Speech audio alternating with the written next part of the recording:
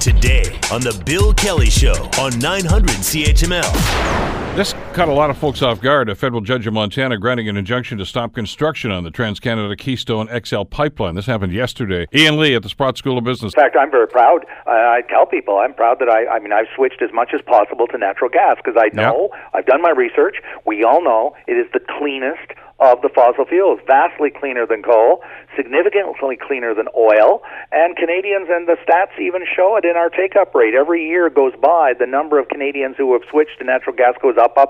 It's up to over 65% of Canadians now.